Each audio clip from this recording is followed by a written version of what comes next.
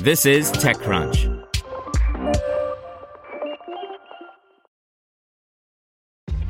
This episode is brought to you by ShipStation.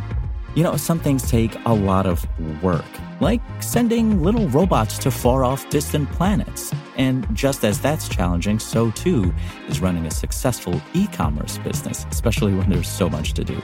So I want to introduce you all to ShipStation. Now, I love using ShipStation because of its easy-to-use dashboard, which makes managing orders and printing labels a breeze and super smooth. Oh, and the customer service is just out of this world. It's exactly what you need to help grow your business. Sign up for your free 60-day trial at shipstation.com/technews. That's shipstation.com/technews. This podcast is supported by Tools and Weapons, the podcast hosted by Microsoft Vice Chair and President Brad Smith. Each episode features insight you won't find anywhere else from the center of the conversation surrounding emerging technologies like AI. Right now in the podcast, you can hear a special episode where Brad Smith lays out Microsoft's vision for a vibrant marketplace driving the new AI economy. To hear more, follow or subscribe to Tools and Weapons with Brad Smith wherever you get your podcasts. This is TechCrunch. Here's your Daily Crunch. Coming up, VLC developer Videolan has sent a legal notice to Indian ministries over a ban. You'll meet Fizz, the social app downloaded by 95% of Stanford undergrads. And Google is beginning to roll out its iOS 16 lock screen widgets.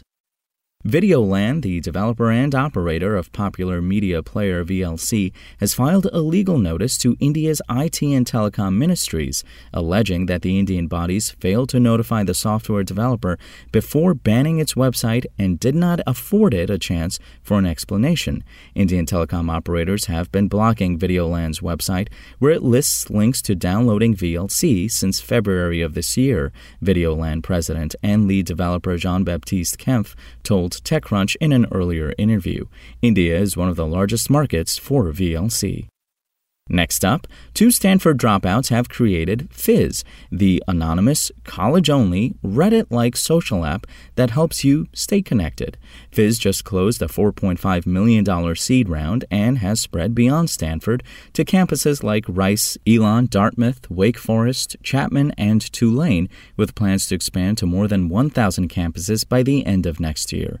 Users can only access the Fizz community for their own college. On the app, students can publish anonymous text posts, polls, and photos, which classmates can upvote or downvote. Users can DM each other, choosing to reveal their identity if they want to. The founder said that 95% of Stanford's approximately 7,600 undergrads have downloaded the app. At Rice, that figure is 70%.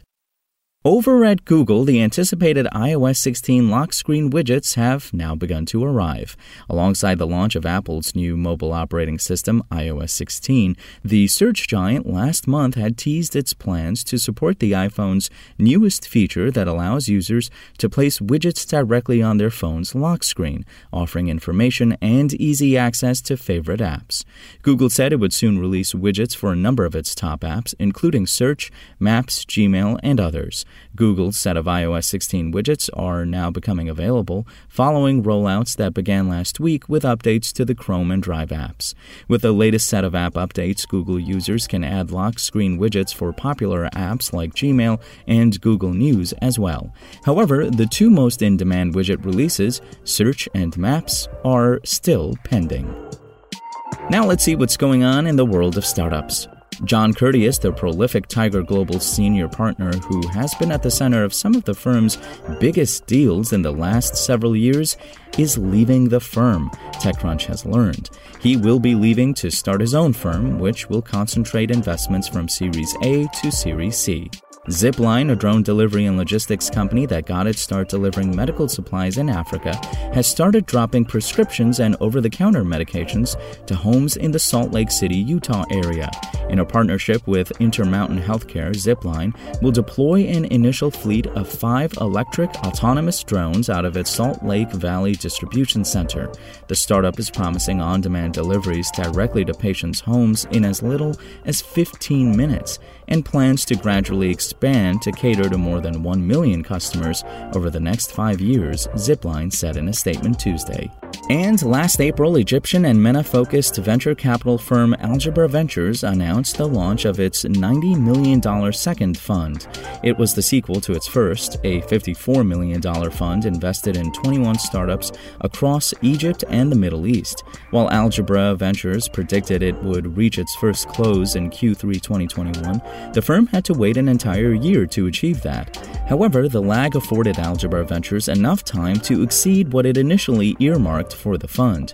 The firm disclosed in a statement that it has finalized a $100 million first close and expects to reach its final close by the end of Q1 2023. That's all for today. For more from TechCrunch, go to TechCrunch.com.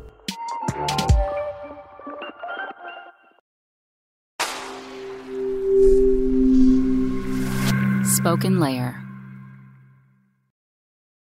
Want to learn how you can make smarter decisions with your money? Well, I've got the podcast for you. I'm Sean Piles, and I host NerdWallet's Smart Money Podcast.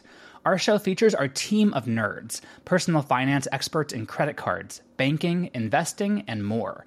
And they'll help you make the most of your money while cutting through the clutter and misinformation in today's world of personal finance. You'll get clarity on strategies to help you build your wealth, invest wisely, shop for financial products, and plan for major life events. Listen to NerdWallet's Smart Money Podcast wherever you get your podcasts.